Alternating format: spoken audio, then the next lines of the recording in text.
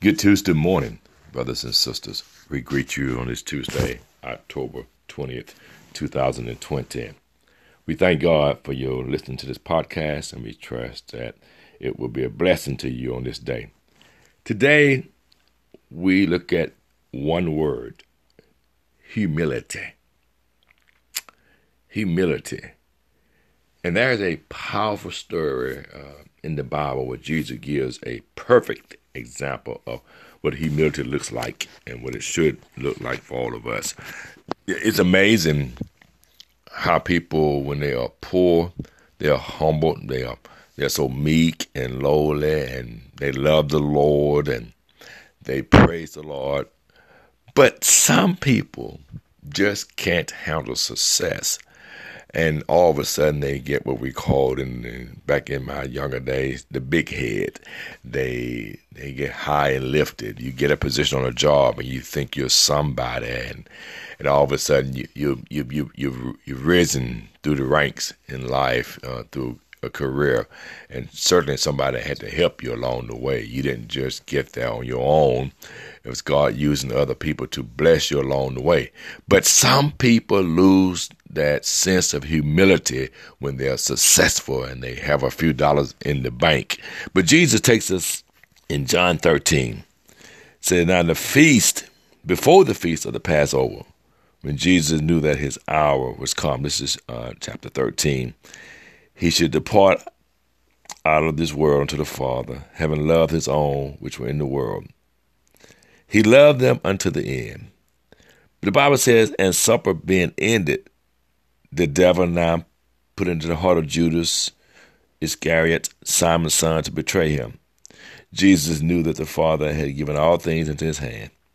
But Jesus rose from supper and laid aside his garments and took a towel and girded himself.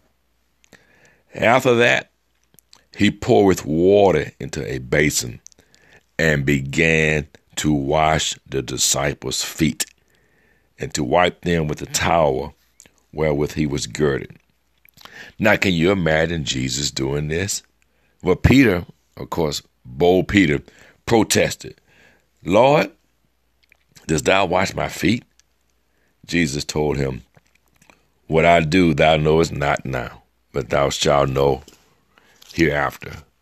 And Peter did not want the Lord to wash his feet. And Jesus said, if I wash thee not, thou hast no part with me. Because Peter says to him then, Lord, not my feet only, but also my hands and my head. And Jesus says, he that is washed needeth not save to wash his feet, but is clean every whit. And ye are clean, but not all. He knew Judas was there, and Judas would betray him. But listen, when he was done washing the disciples' feet, he said to them, know ye what I have done to you? Ye call me Master and Lord, and ye say well, for so I am. If I then, listen, your Lord and Master, have washed your feet, ye also ought to wash another's feet. For I have given you an example that ye should do as I have done to you. And here's a critical verse. Jesus says, verily, verily, I say unto you, the servant is not greater than his Lord, neither he that is sent greater than he that sent him. If you know these things, happy are ye if you do them. So 4 points. Humble leadership. First of all, humble leaders engage his followers or her followers. They don't have a problem stooping down and engaging with people.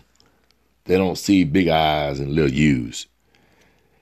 Don't see yourself as greater than others when you are in leadership positions.